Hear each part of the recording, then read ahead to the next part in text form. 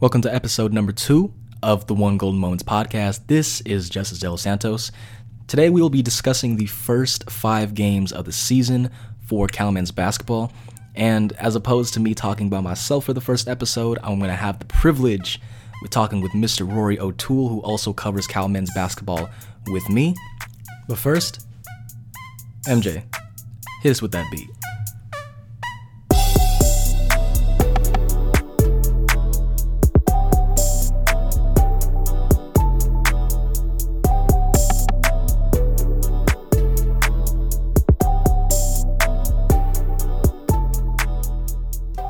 So, after recording the first episode alone, it is my pleasure to introduce the Massimo of Moxie, the Sultan of Scrappy, a real first one in, last one out, lunch pail type of guy, a real hard worker, a real type that you want to bring home to mom. Yes.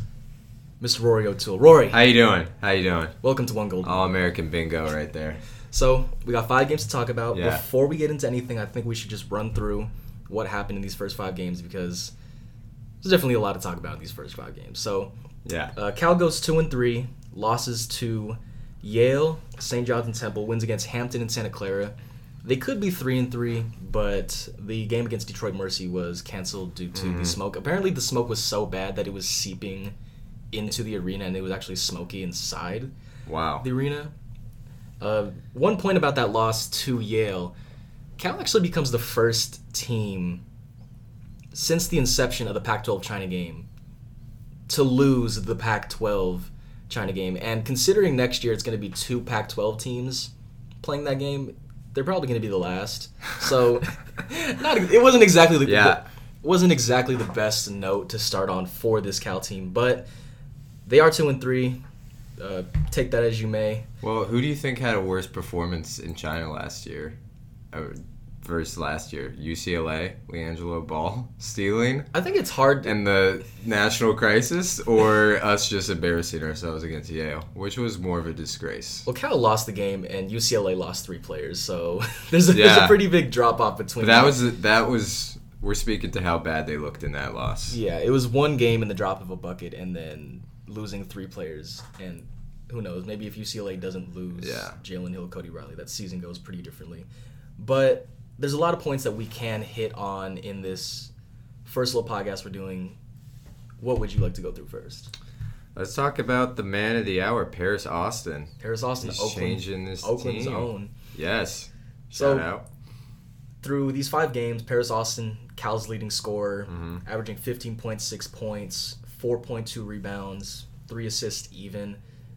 I'd like to particularly point the attention to the 4.2 assists because watching that Cal team last year, there wasn't exactly someone who could distribute in that manner. Not at all. And, you had Darius McNeil running the point last year, but he's even said it himself. He's more of a 2-guard, more of a wing than someone who can, get everybody involved. And even when you had someone like Don Coleman or even maybe Nick Hamilton try and run the offense, you can tell that there was moments where, if the other team was going on a run, there wasn't really anybody there to calm the waters. But Paris, he's someone that's been around the block a couple times. Yeah. The only upperclassman of the core rotation players. So he can sort of be that calm within the storm. Exactly. Yeah. No, he's really bringing a nice stable presence to this team where you actually feel like the offense might know what it's doing when Paris Austin has the ball, which is definitely an improvement from last season. Yeah. I think his biggest thing has been the dribble penetration. He's opening up a lot of open shots on the wings and in the corners and for cutters just by, attracting 2 or 3 guys every time he dribbles in the paint because he's got a nice floater. He can draw a foul. He can't shoot. That was one of the big points that I brought shoot. up in my 10 observations points. Yeah. If you look at most of the 3-pointers that he's attempted this season have been at the end of the shot clock. And in that 10 observations piece, I noted, I pulled up a clip where there was about 5 seconds left on the shot clock. I believe they were playing Temple. He's in the corner. Yeah, I've seen that play. Yeah. I think the defender knows that there's even if the defender doesn't know that there's 5 seconds left, he's sagging off, and he's positioning himself where he's forcing Paris to drive baseline. Yeah. Paris jacks up the 3, and he hits the 3, but I think as the season goes along, and we all know that Pac-12 play is conference play in general is a completely different animal compared to non-conference play. I think teams are just gonna sort of treat him not exactly like Ben Simmons, but just sort of give him in 2 arms length and be like shoot, and then if you don't shoot, I mean that's that's very easy to scout for these teams. So that's gonna be something to watch for this season. But as of now, it's working. Yeah, it's working. And I think there's something to be said about, there have been a lot of instances over these 5 games where the other team were going to run, and I'm thinking to myself, if this was last year's team, they're going to complete the comeback. Specifically in those games against Hampton and Santa Clara. Yeah. Which was a real scare. I was a real scare. I was covering the game against Santa Clara. Like, I was there. I was writing my recap on deadline, like under deadline pressure. Yeah. And Santa Clara didn't score 12 until the 12-28 margin, or the 12-28 mark. By the time they scored, Cal had like a 12-point lead. That lead was up to 16. I'm like, okay, Santa Clara only has 1 win coming into this. It's going to be a relatively easy one. Let me be prepared. It's Santa Clara. Yeah. Can't stress that enough.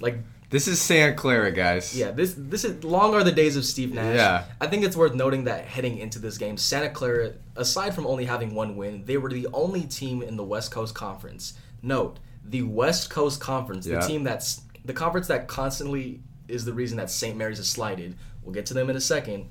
But 1 win, the only team without multiple wins. They cut that 16-point lead into 1, and all signs pointed towards this team is going to come back. Yeah, Cal's going to lose this game. But I thought so. I think there's something to be said about, even in the Hampton game where they cut, where the Pirates cut it to 7, and the Santa Clara game where the Broncos cut it to 1. I think last year Cal doesn't win those games, and right now we're looking at an 0-5 team. No, that's a good point. It's like he's got that veteran presence that he's like, you know what, we got this, guys. We'll ride this. Stay calm. That's what you need on a team, and we definitely didn't have that last season. So, yeah, I mean, it's been a big benefit having him on the floor. He's almost like another coach out there. So, yeah, I've been really impressed with Austin. In times when I get to go to the games, one thing I like to do is take a step back from the actual play and sort of watch body movement. And I think with Paris specifically, you can see that just him being on the floor is this very calming presence. Like when he's say the other team scores a bucket, and he's walking to the floor, he's putting his hand down. It's stay calm. It's we got this. We're gonna run our set. Everything's gonna be fine. Yeah. But I think it was the first game of the season. It was the national anthem, and I was looking at Cal, and he sort of had his arm around. I think it was Jacob, and just to see that in comparison to what last year was for him to while he didn't play last year, he was still around the locker room, and I think you could see some of that chemistry starting to manifest onto the court. Yeah. And I think if Cal's gonna want to at least hit the double-digit win marker this year, they're gonna consistently need him to be that type of leader. Yeah. Well, look at his minutes on the floor: 38, 35, 35, 29, 37. So. Yeah, for sure. Clearly, the coaching staff is we need him out there as much as possible. Yeah. And then when he got into foul trouble, I believe, I don't remember if it was the St. John's game or the Temple game, but it was sort of this conundrum. It's he's no longer on the floor. What's the move now? Yeah, you could see a little bit of panic. Yeah, you got to throw it into the hands of Darius McNeil once again. Yeah. So, while Paris is sort of the veteran presence, one of the freshmen, one of the younger players on this team that's really impressed me so far is someone who I had the opportunity to speak with and write a feature on, Andre Kelly. Shout out, Dre. And I think it's hard to understate just how poised and composed that he's looked in these first couple of games. Yeah. He almost has that same kind of feel that Paris Austin has, where it's a stable guys kind of thinking the game instead of, reacting. So it's in a good way, not in a bad way. He's very cognizant on the floor, and I like the way he plays. It's calmness that you don't expect from a freshman. I remember speaking of reading body language, I remember during that Yale game, there was a trip to the line for Kelly that he missed, a pair of free throws, and you could sort of see it, he was visibly frustrated in that he missed those free throws. And so because of that, that was something that I wanted to monitor. I was thinking, how is this going to play out over the next couple games? Because there are going to be times when you go to the line, you miss a pair of free throws, and you can't let that throw your game off. Yeah. And I think in those next 4 games, like, he didn't really let the little stuff bother him as much, which to see him go from that such a small thing to develop, but to do it so quickly and to recognize it and to adapt, I think that's big going forward, and especially for a Cal team that's super young, to have someone like that on the floor. Yeah, I'd like to see him shoot actually a little bit more, because his field goal percentage right now is 67%. Yeah. 68%. So, go ahead. It's on a limited amount of attempts, obviously, and he takes smart shots. But on this team, we need all the offense we can get. So I'd like to see him be a little bit more aggressive, actually. Yeah, and just looking at the stats right now, he is leading the starters with a field goal percentage of 67%, but that only comes on about 5 attempts per game. Exactly. And you can tell that he's quickly grown comfortable to being down low, being a post player, and nice little touch on those baby hooks. Even though he's only hitting quote unquote only hitting free throws at about 67%. His arc on them is something indicative of his ability to shoot, in my mind. Well, do you think using him in the post is the best use of his skills, or would you like to see him more at the top of the key or at the bows, kind of facilitating? For me, it's not even just a matter of the top of the key. I think that,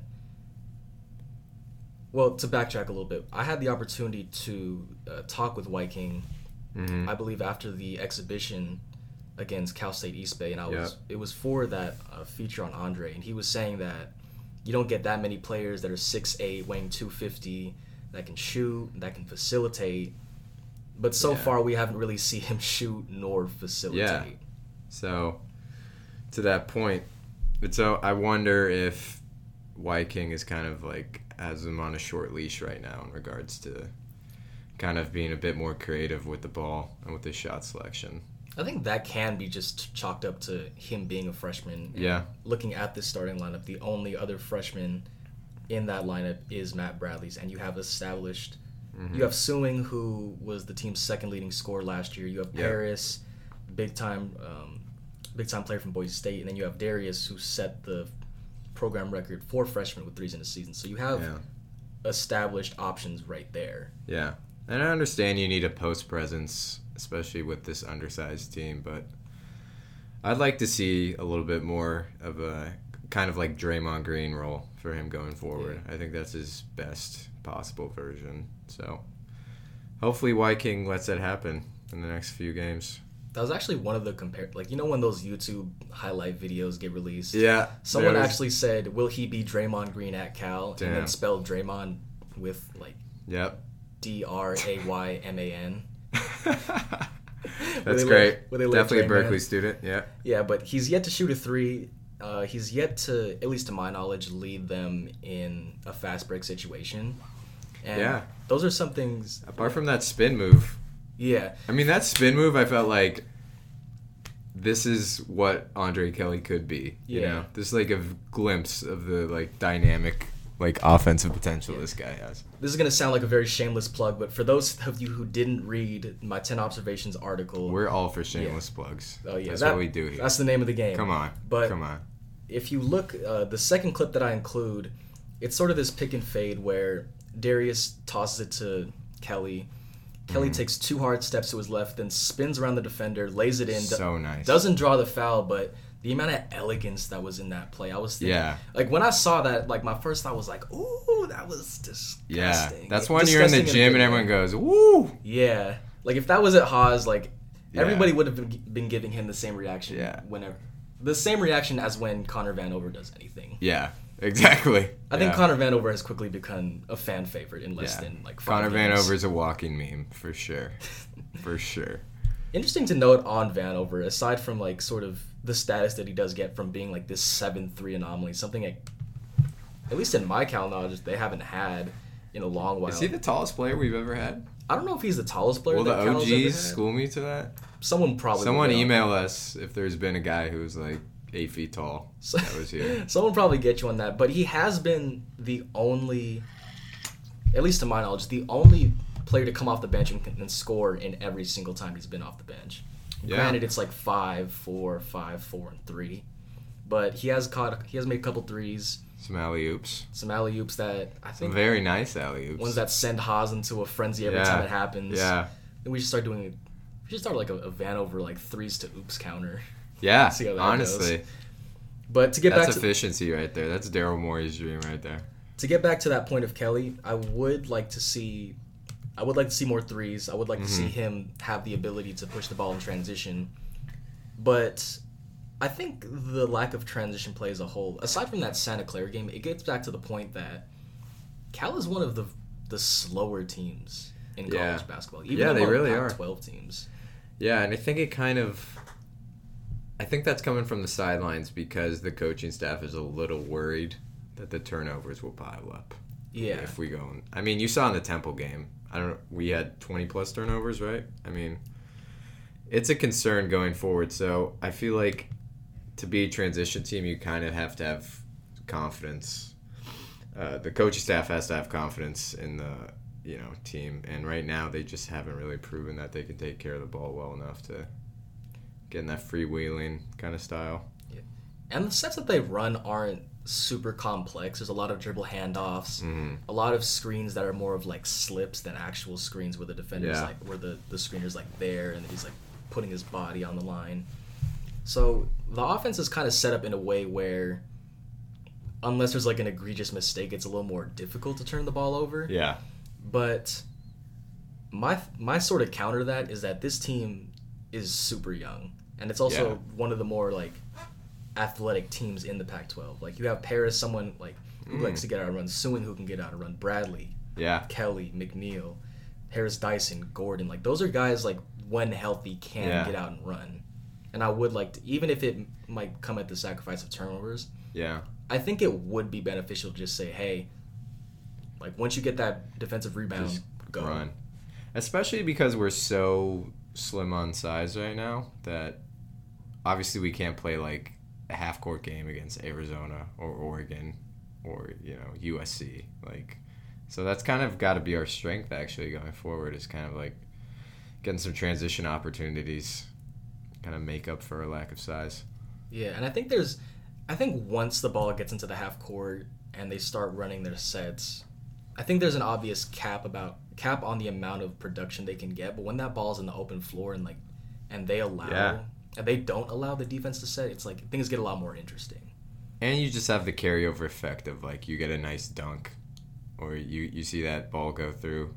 Like it just does a lot for the confidence of the players on the floor, that they can be more confident in their shot in those half court sets 4 or 5 possessions down the line. So, and one of the things about the offensive sets that they run is that there will be a lot of instances in which someone's kind of just standing around to the point where you forget that there's 2 other guys on the floor that you can go to. It'll like be Darius this McNeil. weird, McNeil and Kelly have been like not the beneficiaries of that, but you see there's a lot of instances where someone's just like chilling in the corner, just standing around waiting, like waving their hand when the defender comes to help.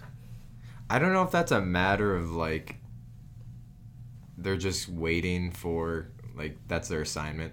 Like Wyking says, I want you to chill on the wing and in the corner, if that's just bad habits from last season. Because I honestly can't tell right now. Yeah. And I would like to see, especially with someone like McNeil, who at the Legends Classic, at least the Brooklyn part of the Legends Classic, he was nailing catch and shoot threes. And I think crazy. Like I think it would be beneficial to run some like horn sets where it's like they just get him coming off the screen and like turn and then shoot. Yeah. I saw that they ran one for Bradley against Santa Clara, so they definitely have it in the repertoire to run that for McNeil as well. And the hope is that, as this team meshes a little more, as they play more games, they'll start unleashing a little bit more of a complex offense. So we're currently at the 19-minute mark.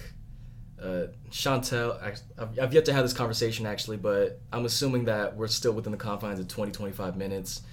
I've yet to have the argument with Chantel about giving us more minutes.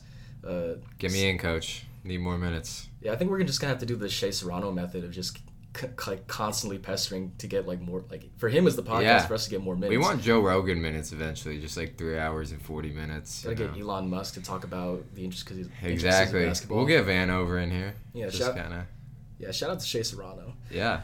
But so Saturday, aside from the actual, the real big game, Ink Bowl, Daily Cal versus Stanford Daily, and then that other football game that so happens to occur on the same day. Yeah, not as important. Yeah, the 124th first big game at 7 o'clock or 6 o'clock in Moraga. About 20 minutes over will be Cal St. Mary's.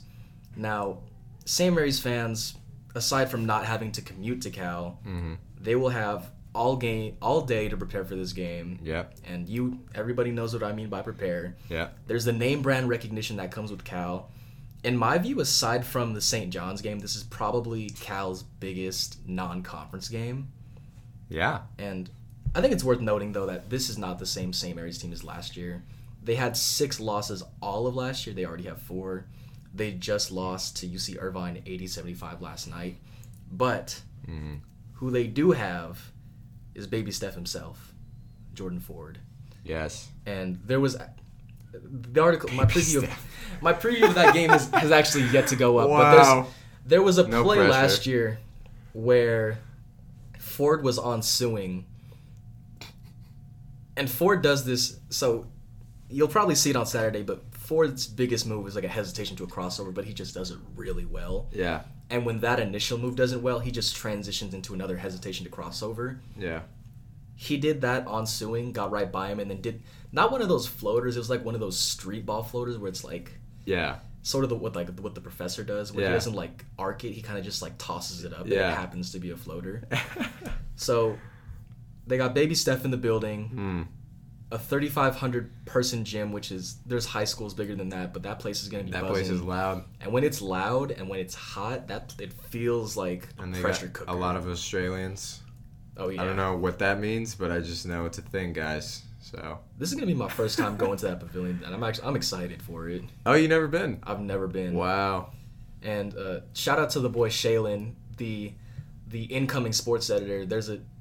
I actually had to tell him that every time we go to Chick-fil-A in Walnut Creek, we actually pass St. Mary's. He thought it was like an hour away. No. But I think I might just have to stop at Chick-fil-A and get him a chicken sandwich on the way there. Shout out to Shaylin. But considering what you've seen in these 5 games, and considering this, actually both teams have a losing record coming into this game. I didn't realize that, but all things considered, what are you sort of looking for in that St. Mary's game, and what do you sort of want to see going forward, even aside from that game? Like, what are some things you want to see improved upon? I definitely want to see more ball movement on offense. I mean, we've seen more improvement from last season, but you still get the sense, like you were talking about earlier, with the bad habits of guys just standing around, kind of waiting for their turn. We just need everyone, kind of, if you don't have the ball, setting screens, moving around, off-ball screens, cutting, all those kind of things. That's what I'd like to see. And the defense, sometimes you get the sense that players like Suing and even McNeil sometimes fall asleep on that end. And St. Mary's is definitely a team that is very fundamentally sound and well coached. So if they see a defender, kind of napping on defense, they're going to hit him with a backdoor cut or things of that nature. And it could get real bad real fast in an environment like St. Mary's. So I think we didn't really talk about it that much on this particular podcast, and we'll probably talk about it more as the season goes on. But I think for this team right now, the defense is more of a concern than the offense, because I don't think they've yet to establish like a true identity to who they want to be on defense, because they'll run, like some sets they'll run man, and then some sets they'll run zone. It's kind of or weird matchup kind of zone. Yeah. It's not exactly Washington in that they commit to it, but it's not exactly Utah in that they'll like run man for like the first 20 seconds and then switch over to a zone. So yeah.